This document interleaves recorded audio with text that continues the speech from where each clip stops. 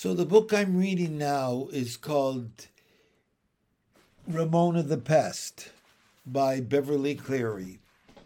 Beverly Cleary was born in Oregon. Believe it or not, she's 104 years old and still alive. Later in life, she had twin children, but she was a librarian in a children's library. And I can close my eyes and see the librarian downstairs in the children's library, the young people's library at the St. Catherine's Public Library. When Beverly Cleary was born, they were living in the country, her family.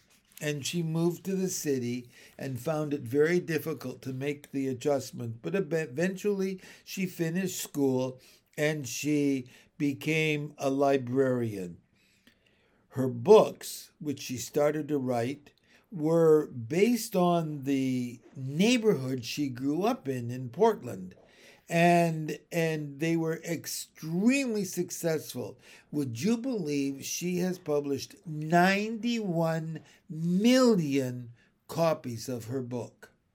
91 million is a phenomenal number.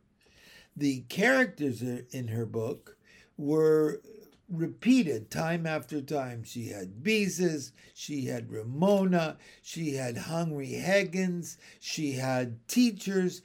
Each of them and the pets they had were repeated time and time again. So when people read the stories, they felt they were reading stories about their family.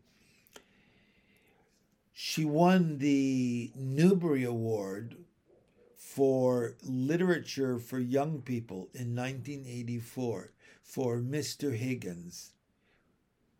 The Newbery Award has been awarded almost continuously since 1931, if you can believe it. Beverly Cleary, Ramona the Pest. Enjoy it.